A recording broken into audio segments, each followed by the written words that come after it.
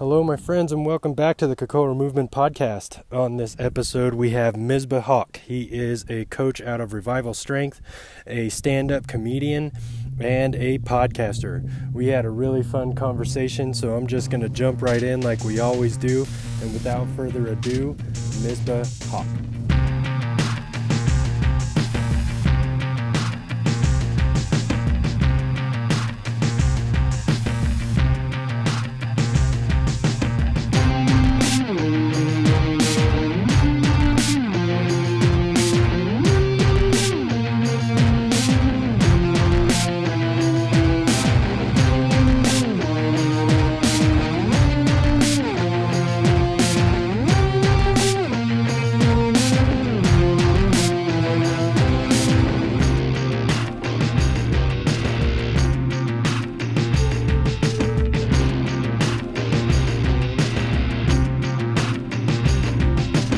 I'm just going to do a couple rapid-fire questions to get our brains kind of fired up.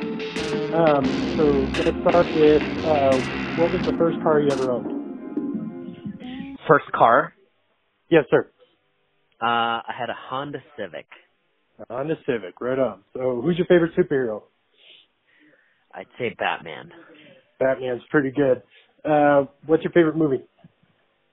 Ooh, that's a good question. I think the Rocky series. The Rocky series, just the whole series, huh? The whole thing, yeah. Right on. I like it. What's your favorite book? Favorite book? Oh, man, the first thing that comes to mind is probably Kevin Hart's I Can't Make This Up. Oh, okay. Right on. I'll have to check that one out. Because you just got into comedy, right? Or you've been pursuing that for a while?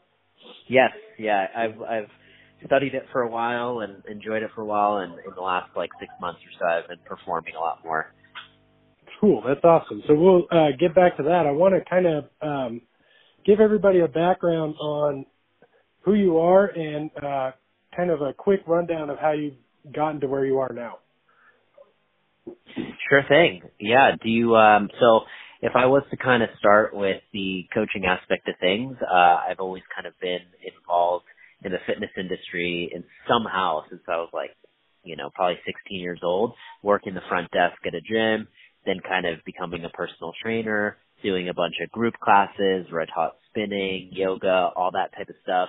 And then over time just kind of found a bit of a specialty or of what I was really drawn to, which was, Olympic weightlifting and CrossFit, and spending several years kind of in that field until I basically was like, all right, how do I figure out a way where I can make a living out of this almost full time?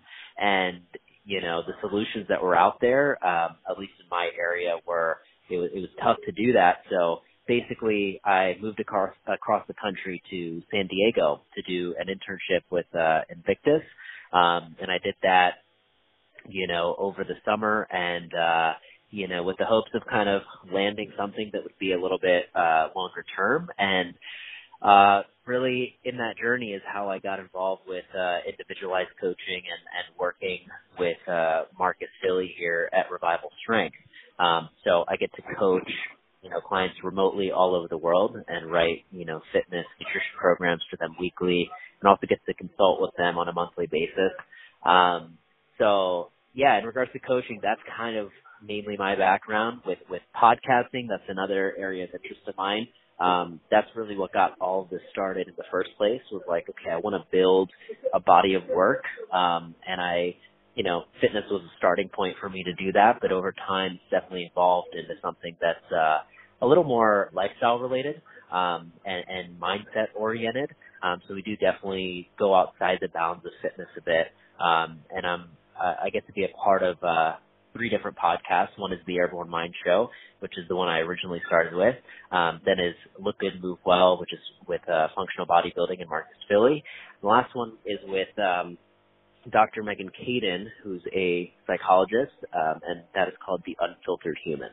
So with those things going on, comedy is really kind of the thing that I really try to preserve space for, because I enjoy every element of the craft, whether it's writing, performing, watching others, all of it. So that's something I really prioritize, getting out and getting on stage 2-3 times a week and trying to write on a daily basis as well. So those are all the different things that are kind of going on right now. Yeah, so that's one of those things where you can kind of see how successful you are because I had to make this appointment through an assistant. And so when you're like, man, I have an assistant, I really made it. You know what I mean? That's a pretty substantial, level to hit is when you're like, okay, I can't handle this on my own. I need to get to here. And so let's unpack a lot of what you just said there. So let's start with coaching. So how long have you been doing CrossFit for? So doing CrossFit for probably like 4 or 5 years or so. I would say now, personally, in terms of my own fitness, I don't know if I would label it as CrossFit. I mean, there's definitely elements of that in there, but in terms of kind of using it as a fitness program, I probably did that for about 4 years. Okay. So we're kind of about the same as far as that goes.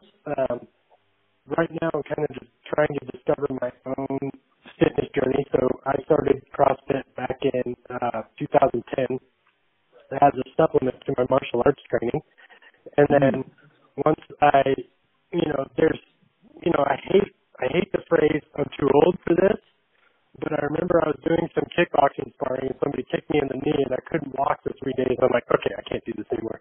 So that's kind of how I transitioned into CrossFit full time. And then, you get sucked into the competitiveness of it. And then like 3 or more years ago, I kind of got disenchanted with CrossFit just in general now, and have been kind of on my own fitness journey ever since. And so that's when, right around when my wife started training with Michael Ban over at OPEX, and then eventually kind of moved over to you, and she's been just loving it ever since. So that's we're kind of in the same boat there where CrossFit was beneficial at the beginning, but then at the end you're kind of like, well, I need something more, but I don't really know what that is. And then I think that the individualized kind of programming is where it's at. So let's kind of dive into that a little bit. Totally, yeah. It's like the CrossFit is like the gateway drug, right? And it's there's so much appreciation that I have for it because without it, things like Olympic weightlifting or even elements of bodybuilding and just these different facets would never really be fully recognized and potentialized in that way. But because people want to get better at this thing called CrossFit, it's like they're willing to explore different disciplines and kind of tie that back into either getting better at it for the sake of the sport or starting to see other things like, oh, you know what, I enjoy this part and this part of CrossFit, but my goals are actually a little more body composition related. So that's where individualized coaching comes into play, is being able to take the best of different disciplines and philosophies and match it up to what, that individual actually needs. Right. So, and I think one of the pitfalls of CrossFit is once you start, then you realize that you don't really know how to work out after that. And so I think that's where the individualized programming kind of comes in. And it can kind of steer people towards a more specific direction for them, because I think that everybody can do CrossFit, but CrossFit's not for everybody. And I think that when you start, you're kind of so far at the other end of health that your body almost craves it in order to get somewhat of a homeostasis and a balance, right? And then once you get there, then you're like, okay, so I don't need this intensity every day, so what do I need? And then that's where I think that the individualized programming comes in. What are your thoughts on that? Totally. Yeah, I agree 100%. Cool. So now let's move to podcasting. So podcasting is how I found you, because I am a massage therapist by trade, and I'm not your typical massage therapist. I'm, way off the map of just, doing the typical sports massage thing. So my thing is just I crave information. So I'm reading around, so I'm driving back and forth quite a bit. So podcast is one of the ways that I do that. And so I found you first through your Airborne Mind show, and so I kind of want to unpack the podcast thing a little bit, because I think that is a sign of where people kind of stop doing things because they don't really know how to do it, right? So one day I was like, I want to start a podcast because I want to talk to the same people these people are talking to, but I want to ask my own questions. So then I just kind of started it. And so I think kind of an underlying theme of your life is you just start stuff. And so let's talk about how you started the podcast thing and how that kind of evolved to where you're at now. Yeah, it's an interesting journey because I was in that similar boat where I had listened to so many different podcasts, and I was already having these conversations with very interesting people that I felt like I could connect with, and it just wasn't publicly aired. So when I thought about it, I was like, I should and could do this. I am genuinely curious and have a great time connecting with these people. That's really kind of what sparked it for me. And of course, it's evolved over time in terms of like what my interests are, who I'm interested in talking to, what I'm interested in learning about, and the people that are listening. All of that has definitely evolved since it first started. But basically, it was just that thought of like, I think I could really do this. And at first it was like, I can do this, but it's going to be a couple years before I'm at that point. And then it was like really just questioning that belief of like, well, that doesn't really make any sense. What am I waiting for? Is that really valid? And then I realized I was like, well, I need to start somewhere. And no matter what, you're going to have some bad reps that you kind of need to get out of the way. It doesn't matter when you start. So that's when I was kind of like, I reached out to, I think it was Michael Cashew at the time. He hosts the Brute Strength podcast, and he's somebody who was influential on me because he took the time to give me some advice and get me started on the right foot. And before you know it, like, I think it was beginning of August, I had thought of like this idea was creeping into my head that I wanted to start this. And by the end of August, I think it was August 27th, I had my first 3 episodes out. So I had, gotten 3 guests, recorded the shows, and put it out there, and been like, all right, let's see what happens. And then it's kind of been rolling ever since.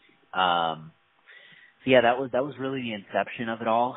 And then, of course, like I said, over time it's evolved in the sense of, using it as a platform to really kind of let people in on, look, this is kind of the way that I look at the world. These are the things I'm interested in, and hopefully some of them kind of resonate with you. And over time, that's been an interesting approach because I'm a part of several different podcasts at this point, and all with kind of different models and different goals. And so it's interesting to see some of like the core principles from each, and how that can kind of tie into somebody's individual goals, right? So, you doing a podcast or somebody else doing a podcast, it's like, I think the biggest thing is identifying what you want to get out of it, and getting as clear on that as you can, because that's going to set you up for either success in the future, or it's going to kind of lead to a breakdown at some point if that, like, the intention isn't correct. Right. So I think it's the way that I've been kind of looking at everything is that it's all the same thing, right? So like when you're coming from the massage world, they teach you muscles, and then they teach you fascia, and then they teach you the nervous system, and then they teach you the digestive system and all that different stuff, but it's all the same thing. And so that's the way that I think about, athletes in the gym. So like the mental side, the psychological side, that's the physical side, it's all the same stuff. We're just trying to build this athlete into a better person, so then that's where there's a lot of people that kind of hesitate, like especially with CrossFit for some reason, because I was the same way coming from a mixed martial arts background. I was really intimidated by the perception of CrossFit, where I was like, oh my God, I'm going to go in there and I'm going to die, and this is going to be the worst thing ever. But I've been training 6 hours a day with people like literally trying to hurt me. And so then once I realized, oh, I'm just going to work out real hard. That's not really a problem. I don't have to put my mouthpiece in. Nobody's trying to beat me up. That's kind of where people kind of hesitate because they look at like the Rich Fronings and they're like, well, I can never do that. And you're like, you're right, you can't, but you can still do CrossFit, right? You just can't do what the 1% is. Or I can never, like looking at Joe Rogan and be like, well, I could never have a podcast that has like millions and millions of listeners. And you're like, probably not, but you can have people that find your message valuable or, like luckily, Michael Bann has been being interviewed more often since he's becoming more prominent in the coaching world. And I actually trained with him across the Flagstaff back in 2010. But he's really instrumental in the education path that I have been taking because he was just like, go take this course, and then I did, and then opened up rabbit holes. So I think it's really important message for people to just start. And if you get the right people, then people will start to listen and then start to gravitate towards what they want to hear, right? Totally. Yeah, it's one of those things like in the beginning you almost have to be comfortable with the idea that even if nobody is listening, like would you still kind of show up and record these conversations anyways or have these conversations anyways? Because for a long, long time, I can tell you it was just like, a couple hundred downloads. And even if I'm getting like these really big names, quote unquote, right, that are popular in the fitness industry and people want to listen to, it's like, it just is not, especially with more and more podcasts out there, it's like, if the metric of more and more people listening is the only thing that's driving you, and I think I fell into that category at one point too, it's like you set yourself up for disappointment because it's just like kind of doing CrossFit for the score on the board, right? It's like the intent isn't correct. And so if you can kind of find the other ways of satisfaction of like, all right, well, just having the conversation itself is the fulfilling part for me. Then it's like, it's weird how it works, but the other parts slowly start to kind of click in. So yeah, I agree with you in the sense of like you do have to kind of start somewhere, and that idea of usually like, oh, I'm going to start this later or a couple of years from now or whatever. It's like, if you start now, you'll get the bad reps out of the way much quicker because you can't shortcut that part, right? It's like you're first starting something, regardless of what it is, there's going to be several attempts at kind of finding your voice or getting past the awkwardness or the filler words or whatever it is that's kind of your struggle in the beginning. So, delaying it a couple years or whatever is only delaying that part as well, right? Versus if you start chipping at it early, you can work through some of those kinks and settle into maybe a really nice groove a couple years in or whatever. Right. And so maybe that's an underlying fear of people is just the fear of failure, or somebody will listen to one podcast and be like, oh, this person's an idiot, and then never listen to it again, or whatever the case may be. But, through coaching CrossFit for so long, I have been trying to jam it into people's heads that failure is not a bad thing, it's just a thing. So like if you go up and you attempt that deadlift and it doesn't get off the ground, then it didn't get off the ground. Like your life's not over. Your husband or wife isn't going to divorce you because you didn't get that deadlift. It just means that you reached that limit of what you're capable of doing.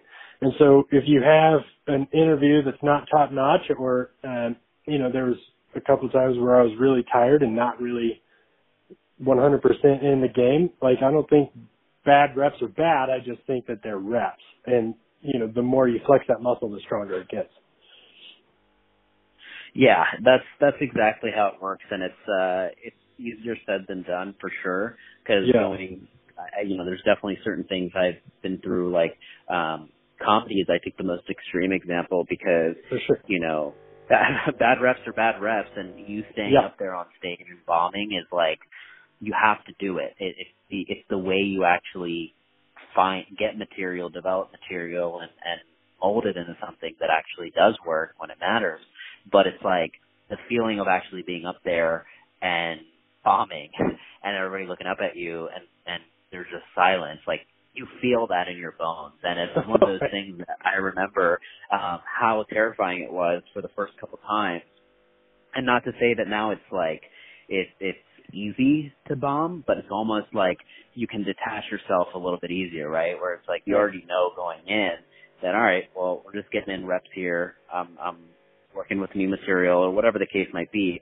And it's just you're able to move on a little bit easier than kind of like let it ruminate in your head for days on end. Like, oh my gosh, I can't let that, let that set kind of get off my mind. So, it's definitely a work in progress in whatever it is you do. But, if you can shift that, like that whole failure mentality and make it work for you, the possibilities are endless, whatever it is that you're doing. Yeah, Joe Rogan talks about that all the time, right? Like how him bombing has been some of the most valuable experiences of your life, right? So just sticking through it, and then because there's that famous quote, without struggle there is no growth, right? So that's how you grow, and that's how you get better, is by sucking at stuff. And everybody sucks at stuff. You just happen to suck that time. That just means that was a bad rep, just like you said. But if you keep flexing, then the stronger you get, and then the better you get, right? So it's the whole underlying message that I'm reaching for here is that if you are afraid of failure and that's what's keeping you from starting, then you need to change your narrative, because failure isn't something to be afraid of. It's something to be embraced, right?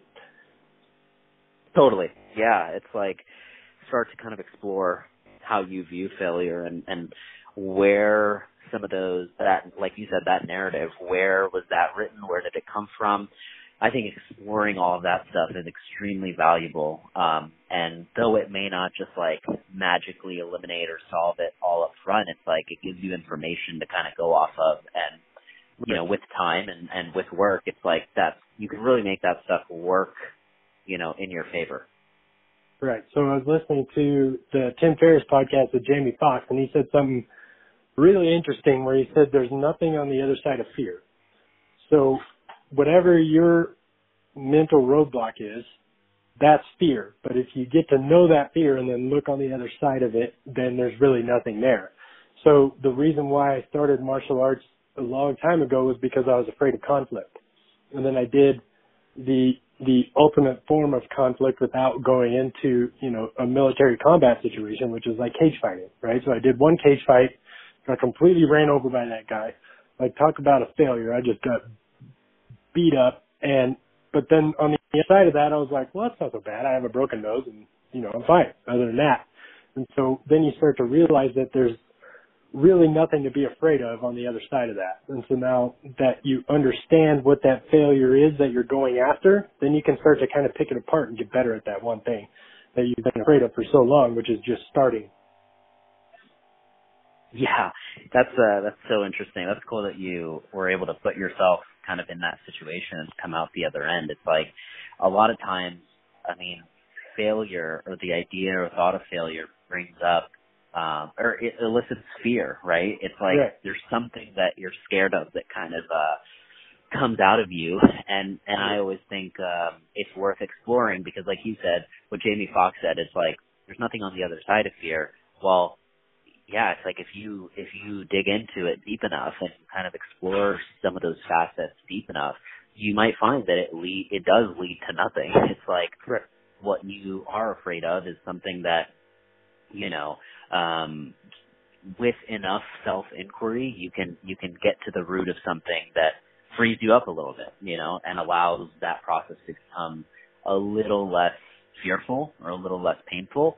And then, of course, it's like when you do something that you're afraid of or that you're afraid of failing, and you come out the other end and you realize you're okay, it's momentum. You're able to do it again and do it again. And just like bombing on stage, it's like the more you do that and you start to see it as like, oh, this is valuable. This is an opportunity I'm using to see what works and what doesn't. And I'm still alive at the end of this. It wasn't really that big of a deal. But so something that I bring up with my wife a lot is, question solve problems. And the way to solve problems about yourself is to ask yourself questions, right? So then kind of unpacking this thing a little bit more. So, with comedy or cage fighting or starting a podcast or whatever, what you have to ask yourself is the emotion that you're feeling really fear? Or is it anxiety? Or is it embarrassment? Or what are you truly feeling at the moment? Because I think that people tend to confuse anxiety and fear in those situations. So the anxiety of not really truly understanding what the outcome is going to be. You know what I mean? And that stops a lot of people, right? And so then just kind of going forward anyway and being in the present moment, because, especially in cage fighting, I've done multiple jiu-jitsu tournaments also, or CrossFit's a good example, I'm sure. Comedy's a good example. If you stay in the present moment, then that's when you're clicking, that's when you're in that flow state. And if you go too far ahead, then that's when you start to get screwed up, right? So like if you're in CrossFit space and you're doing Murph and you get through that mile run and then you're like, holy shit, I got so much work to do right now and I'm real tired, then that performance is going to be less instead of just going through, okay, I'm going to do one round of 2-4-6 or one round of 5-10-15 and then just keep clicking off those rounds. Okay, so now this is where the trick really comes in, is in that second mile of Murph, right? Where you're just like, we're just going to run to that corner and then we'll stop and we'll take a little break. And then you get to that corner and then you're like, okay, so now we got to this corner. We're fine. We're just going to run to that next little driveway and then we'll take a break there. Okay, now we're going to go to the mailbox and then stop there. You know what I mean? So you're in the present moment of whatever you're doing instead of looking at the amount of work that you have ahead of you, right? So, and you can probably attest to this with your comedy, right? So like you can't think of the next joke that you're going to do or you'll screw up the one that you're on, right? Yes, exactly. It's like there's comedy has a funny way of sniffing out, like the audience can sniff out when you are not in the room, right? When you're in the room, but mentally you're not in the room. You're in your own head. And you could deliver the exact same set thinking that you did it the exact same way 2 times. And the one time it doesn't work, I mean, there could be a bunch of reasons, but oftentimes it can come back to you just weren't able to connect in the right way. And sometimes that's because you're in your own head thinking a little too far ahead, or, being the critic and being the performer at the same time, which doesn't work. You have to perform, you know what I mean? Like you have to perform when it's time to perform, and then there is a time for the critic to kind of be there, but they both can't exist at the same time, or else nothing gets done. Nothing really moves forward. That's a key concept, I think, in comedy with performance and rehearsing even. It's like you can't look at words on a page and say it out loud and, do it like you're performing, and then also be like, wait, but I flubbed a word here. Let me go back and fix it. It's like you need to be able to just get it out and then, even if it's 5 seconds later, turn around and then let the critic kind of do its job. So I'm sure that analogy could be used for, other ventures as well, but it's been interesting to kind of see how that all plays out in the context of comedy. Right. So this is, and, so that's why I keep saying everything's the same thing, right? So like, when you're coaching people for a CrossFit workout, and I'm sure you've heard this over and over again, where they look at the workout and you're like, oh man, this is going to be really terrible. I'm not really good at this. I'm not really good at that. I'm just going to be, that's too many calories to row or whatever. And you're just like, so you're defeating yourself before you even started. Like, why don't you focus on warming up first? And then why don't you focus, on what you're doing right now, and focus on the people around you, and focus on your breathing and calm yourself down so you don't just go in there prepared to fail, right? So there's a lot of mental stuff that goes on there. So, I had a friend of mine who was competing in a jiu-jitsu tournament, and he calls me and he's like, hey, what if this guy takes me down? I'm like, what are you talking about? And he's like, well, I haven't been practicing my takedown defense. Like, what if this guy comes in and takes me down, and then I'm screwed? And then what if he just gets me and arm bars me? And I'm like, so how about you weigh in first? Like, you don't even know what weight class you're in. Like, just weigh in first, and then drink some water and, rehydrate and focus on that. And then, like, you haven't even driven down to Phoenix yet. Like, what are you even talking about? You're like 15 steps ahead of what you're doing right now. No wonder you're overwhelmed and freaking out about stuff. It just hasn't even happened yet. So, what is, speaking on that, what's your preparation for going out and doing a comedy show? What do you do beforehand to kind of get yourself in the moment?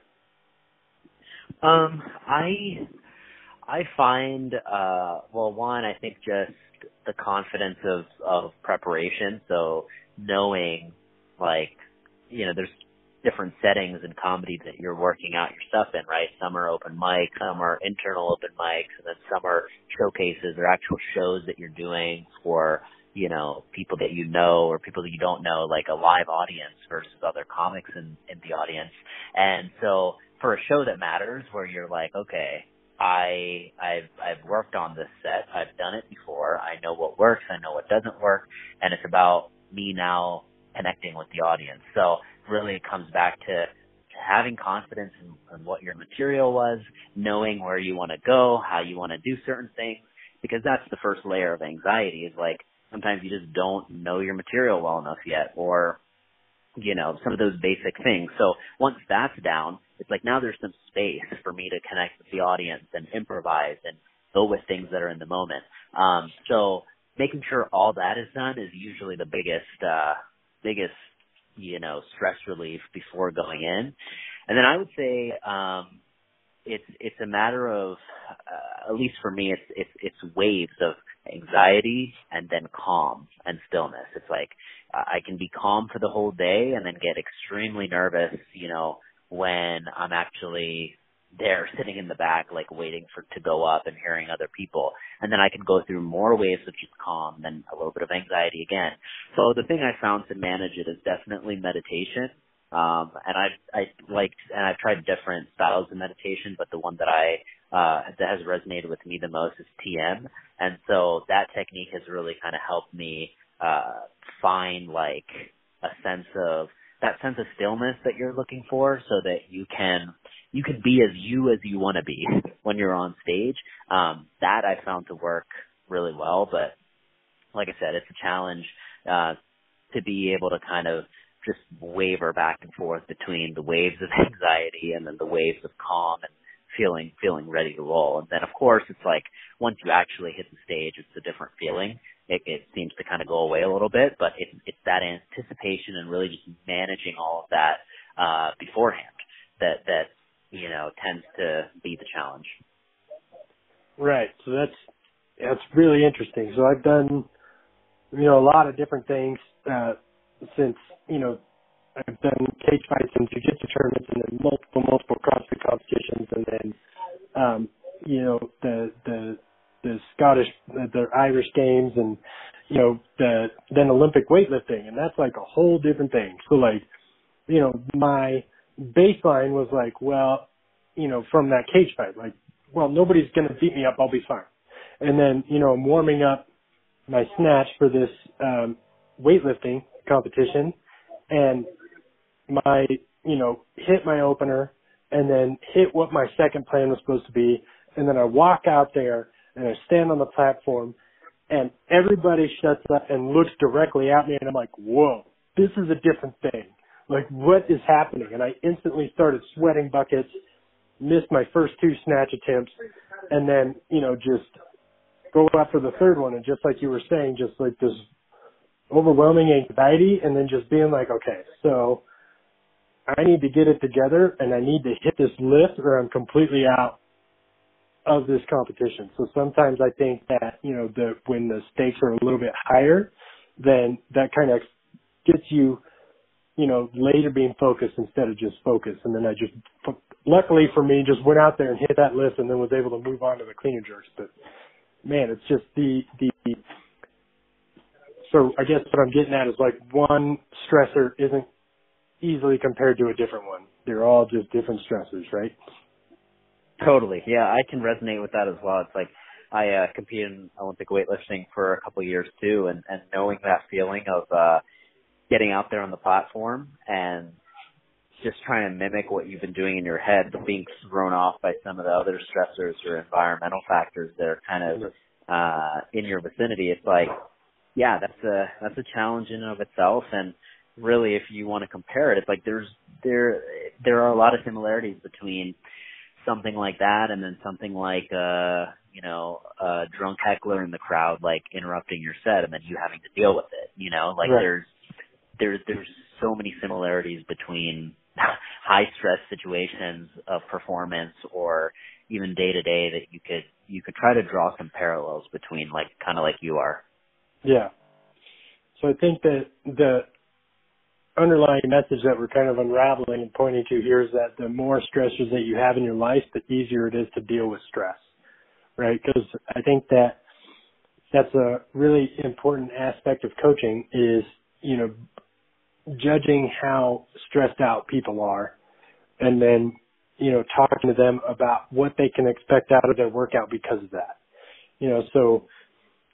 Like you, coaching my wife, who's a CVICU nurse, like you coaching her the day that you writing her a workout the day that she gets off of, 3 12-hour shifts in a row is a lot different than you writing the workout for her when it's in the middle of her time off, right? And then compare that to when the day that before she goes back to work, right? So let's kind of talk about that a little bit. Yeah, this is a great topic because really I think what we do as coaches is we're stress managers. It's really a matter of basically, because anybody can write workouts that are going to beat somebody up or be really hard and make you be like, oh my God, that was such a great workout. It was so hard and I can't move for the next 3 days. But it's the ability to recover from that, show up again the next day or show up several times a week or be able to sustain that for a certain period of time, whether it's a couple weeks, couple months, years even, right? So taking stress into account is something I do with, I know all of my clients, and I like to explain it kind of like a bucket, right? Think of there being a stress bucket, and within that there goes mental stress, emotional stress, and physical stress. Physical stress is the training that you're doing, food that you're eating, right? Because that's definitely also stress on your digestive system and your body. So there's that layer. Then you have mental stress, which is just day-to-day life, whether it's the 9-to-5 job that you are, the things that you might encounter with your kids, like whatever the case might be. There's all these different forms of stress that even though you might not be able to like objectively put it up on a board, like you did this many repetitions of this and that, and so it calculates into this much stress, your body is still perceiving it as stress. So you need to take it into account and just make sure that the bucket is not overflowing. And because if the bucket is overflowing, you're not going to adapt and it's not going to be trending in the positive direction. And we see that time and time again. It's like people are just overloaded with stress because they work 9-to-5 jobs, they also have a family, but then they train like they're trying to go to the CrossFit Games, right? And it's like you're just not recovering fast enough to be able to sustain this. Even if it feels good and it feels like you're being productive, it's just the reality is you're not, if you look at the progress over a period of a couple months, couple years, it's like you're just not trending in the right direction.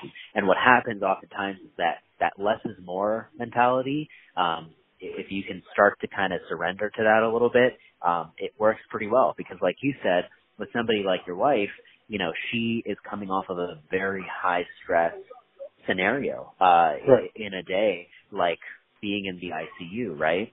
So if you were to do something like Fran, as soon as you get out of there, like your system, maybe it can hang that day. But if you do that over a period, a couple of weeks, couple of years, that starts to add up to a point where it's just not positive anymore and you will really start to pay the price for it. So yeah, it's taking into account the total stress that you experience. And oftentimes a lot of that is just, investigating outside of the gym. What are the stressors there? And then, designing something that helps to balance the equation out a little bit more. Awesome. And so that, I kind of want to talk about your transition from CrossFit to your individualized programming up at Revival Strength. So let's talk about that transition for you a little bit. Yeah, I think the main thing behind that transition for me was like, I don't know, I knew from a very early age when I got involved in the fitness industry, I just watched what other people did that, some people that I wanted to emulate, right? So mentors or heroes that I had and what they were doing. And me starting to kind of live that path a little bit, I started to quickly realize, like, okay, where's this going?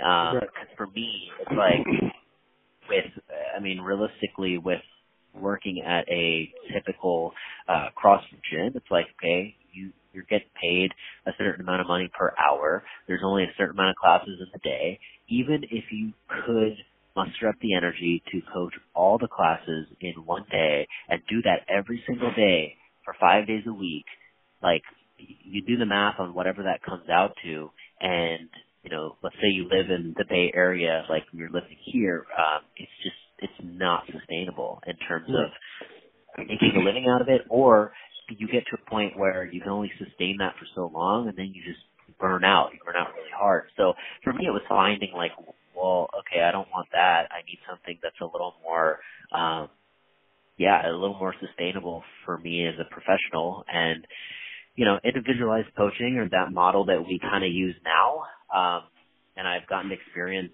multiple different models over the years, I find is the most effective at the moment, because it allows for a little more hands-on coaching. It allows for a little more professionalism. It allows for a little more job security, and a multitude of those things. So for me, as a fitness professional, it was a no-brainer to kind of start to build up clientele and experience within this model versus continuing to kind of keep going with the group model. It's like, it was great, and I loved so many parts of it, but I had to kind of look out for myself here and see, like, okay, well, what does it actually allow me to keep doing this for a long time? And the answer was finding something financially that was a little more sustainable as well. Right. And so I think there's also a little bit more wiggle room. So I think that, with the way that CrossFit's kind of structured, you come in, you hit it as hard as you can. It's, I feel, and this is just my personal opinion, there's a lot of underlying anxiety there. So I have to beat my old time. I have to beat the person next to me. I have to beat my old lift. I have to constantly keep upping my game, or I'm not getting good at CrossFit. And then so when you have that day, like we were just talking about, where, you went to work all day, your boss yelled at you, you came home, your kid was, pitching a fit, you didn't have dinner ready, and then you go to the gym and you just have an awful workout, and then there's a lot of, oh man, I didn't beat my old time, I didn't beat the guy next to me, my lift was awful, my CrossFit total was garbage, I was like 200 pounds lower than what I normally am, and, I feel like there's a lot of anxiety around that. But if you kind of start looking at it like you're going to have a movement practice for life and start treating CrossFit that way, then I think that that's a healthier way to kind of look at it. So, and then I think that the individualized programming, you can start adding different elements in there that aren't, typical, CrossFit movements where, like that's, I'm madly in love with the functional bodybuilding idea.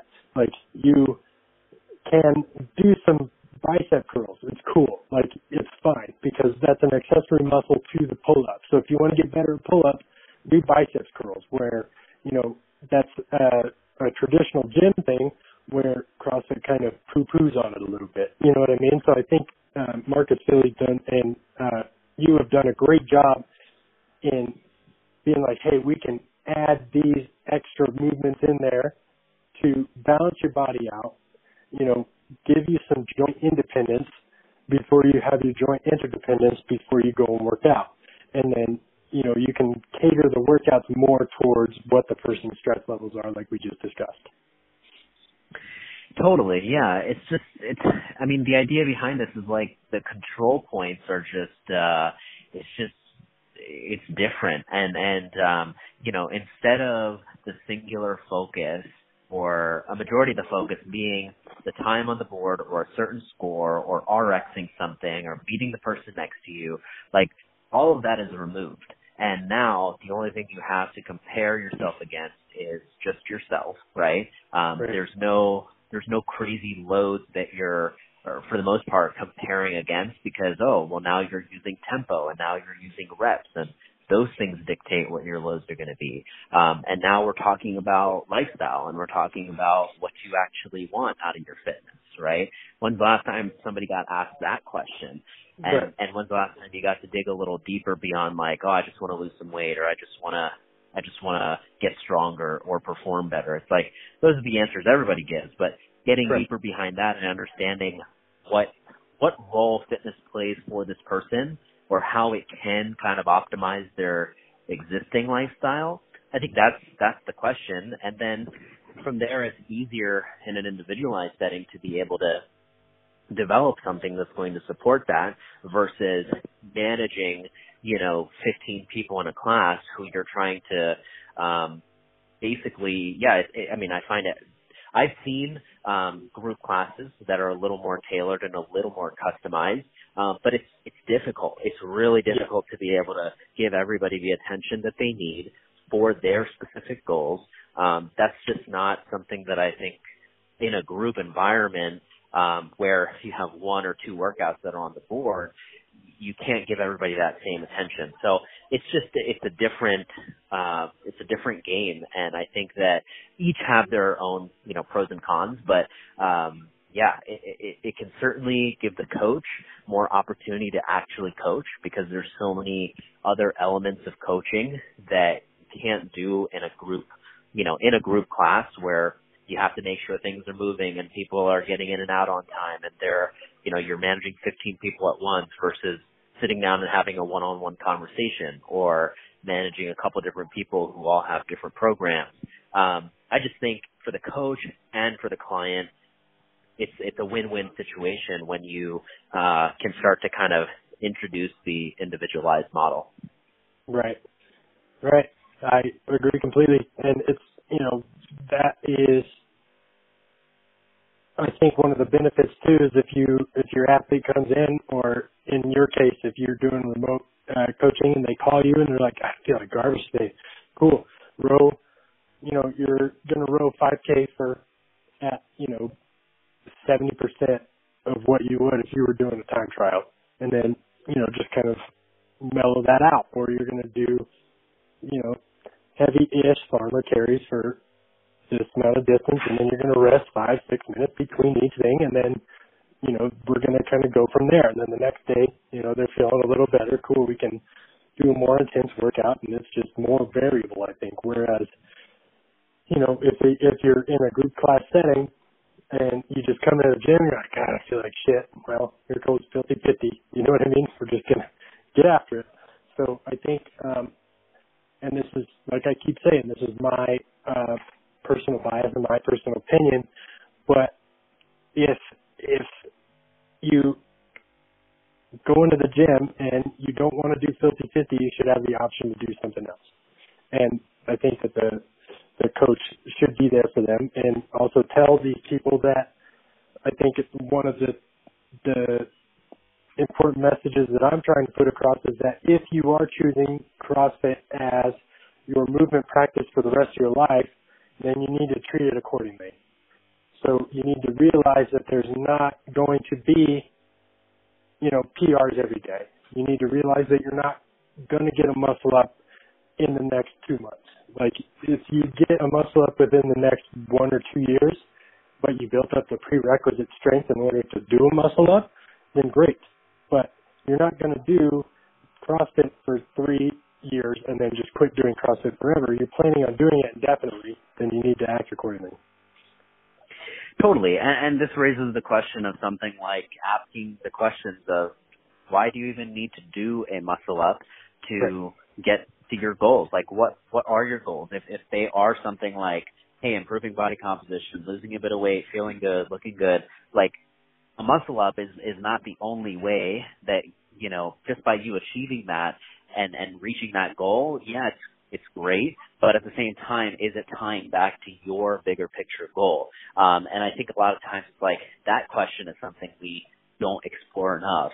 And sometimes it can be liberating when you're like, oh, well, I don't have to run a marathon to lose weight, because that belief might have been ingrained, you know, several decades ago, just kind of growing up and hearing things, you know, from previous trainers or friends that you had or things like that. And so that's one element of it. And I think the other thing that you mentioned was there's a certain pressure, right? That I felt the same pressure when I go back to visit, you know, like the box that I used to work at or other CrossFit gyms. And it's like, depending on the culture of the gym, it can be very difficult for you to kind of say, I'm not doing the filthy 50 today. I'm going to do, you know, an easy 2K row here, right? It's like, oh, well, why aren't you doing this workout? Come on, jump in. Like, you get a lot of that in a group environment if that culture has been molded that way. And it's really hard to kind of do your own thing and rehab yourself out of that when everybody else around you is kind of going this one direction. So sometimes it takes a lot of like willpower and understanding on your own part of like what's good for you, detaching from your ego a little bit, and or sometimes removing yourself from the environment completely to be able to find something that's a little more in line with what you want. And I'm not saying that you can't make progress or you can't get to where you want to go with CrossFit, but like you said, you need to incorporate certain things within your practice that make this something sustainable for you long term. And that's still a question mark in the sense of, you know, what gym you're at, you know, what the culture of the gym is like, what your goals are, and a multitude of questions before you can solidify what those things are. But it's definitely worth doing. Right. So, like, you know, as an example, are handstand push-ups cool? Yeah. Are they fun? Yeah. Do you need to do them? No.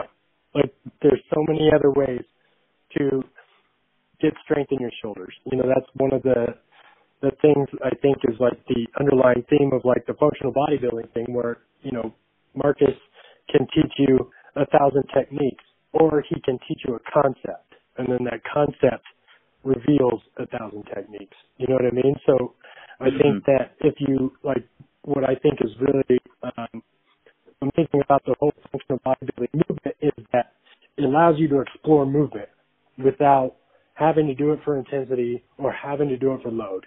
Like, you just go out there and, you know, I saw one the other day that I thought was freaking phenomenal, which was like a farmer carry hang clean and jerk with a dumbbell. That was the most amazing thing I've ever seen. But that's like, you know, part of the stuff that this guy comes up with, because he's like, hey, I'm not tethered down to one ideal anymore. And now I have this concept of what I want to accomplish, and then this is how I accomplish it. And you can also explore your own movements too. Yeah, I think you said that perfectly. It's there's so many, and there's a time and place for that intensity like you're talking about, or more complex movement patterns or whatever. But it's starting to zoom out a bit and start to ask those questions of like, okay, why are you so tied to this belief that like a handstand push-up is what you need to feel like you have strong shoulders or that you're fit enough or whatever? It's like, who did you hear that from? How far back does that go? And a lot of times when you explore that enough, you come to a place where it's like, oh, you're mimicking somebody else's idea of what fitness or ideal fitness is. And I personally think that everyone needs to develop their own individualized version of what fitness means to them, right? It's like, how does fitness play a role in your life? Not people that are around you, not Greg Glassman, not any other person out there. It's like, how do you start to borrow some of those concepts and use it in a way that's enhancing your own life versus just looking at it from a global perspective and trying to group everybody into one box. Right. Perfect. All right. Well, we're about out of time. I want to thank you so much for taking the time to come on the podcast and talk to me. It was a very fun conversation. Let's give people a good idea of where they can find you. Yeah, thank you for having me on. I had fun, and you asked me some great questions today that got me thinking and exploring my own ideas, so I always appreciate that. Awesome. But you can go to mizhq.com, mizhq.com, and that's like the hub for everything that's kind of going on. So you can find all the different podcasts there, blog posts that are going on. If you want to come to a comedy show and you're in the area, you can sign up for that as well there. You can go check out Instagram. My handle on Instagram is @AirborneMind, AIRBORNE. So you can also keep up with what's going on there as well. Perfect. All right. Thank you so much, and I'll talk to you soon. All right. Thank you. Take care.